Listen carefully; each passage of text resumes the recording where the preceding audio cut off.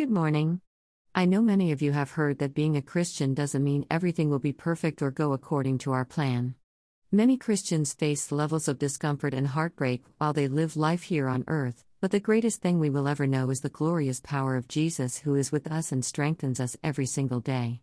Today, we will continue our reading in 2 Thessalonians, where Apostle Paul continued to encourage the believers who were being persecuted for their faith. Bible verse, 2 Thessalonians 1:7-12 NLT. 7 And God will provide rest for you who are being persecuted and also for us when the Lord Jesus appears from heaven. He will come with his mighty angels, 8 In flaming fire, bringing judgment on those who don't know God and on those who refuse to obey the good news of our Lord Jesus. 9 They will be punished with eternal destruction, forever separated from the Lord and from his glorious power. 10 When he comes on that day, he will receive glory from his holy people, praise from all who believe. And this includes you, for you believed what we told you about him.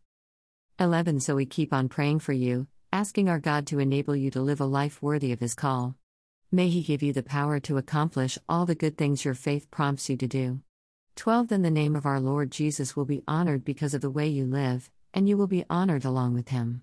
This is all made possible because of the grace of our God and Lord, Jesus Christ. Recap.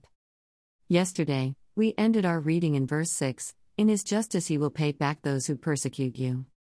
Reflection. Combing these verses, we learn God in his justice will pay back those who persecute believers and provide rest for those being persecuted. The Lord is fully aware of those who believe and follow him versus those who have heard but reject him. These verses are a reminder of what is ahead for both the believer and the non-believer. Sisters and brothers, stay encouraged as we wait on the Lord.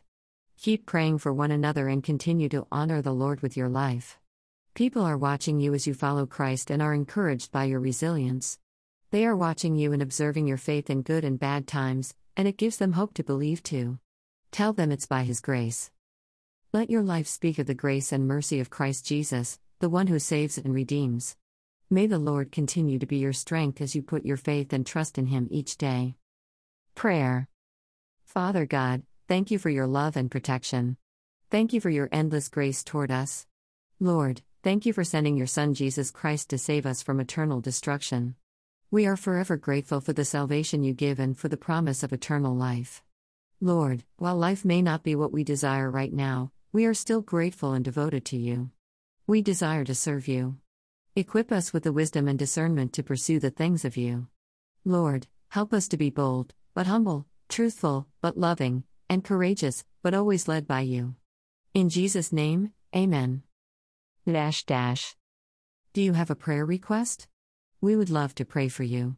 Send your prayer request to prayerrequest@mariawhiteministries.com. Bible reference, http://biblegateway.com. Copyright 2020 to 2021 Mary E. White Ministries, all rights reserved.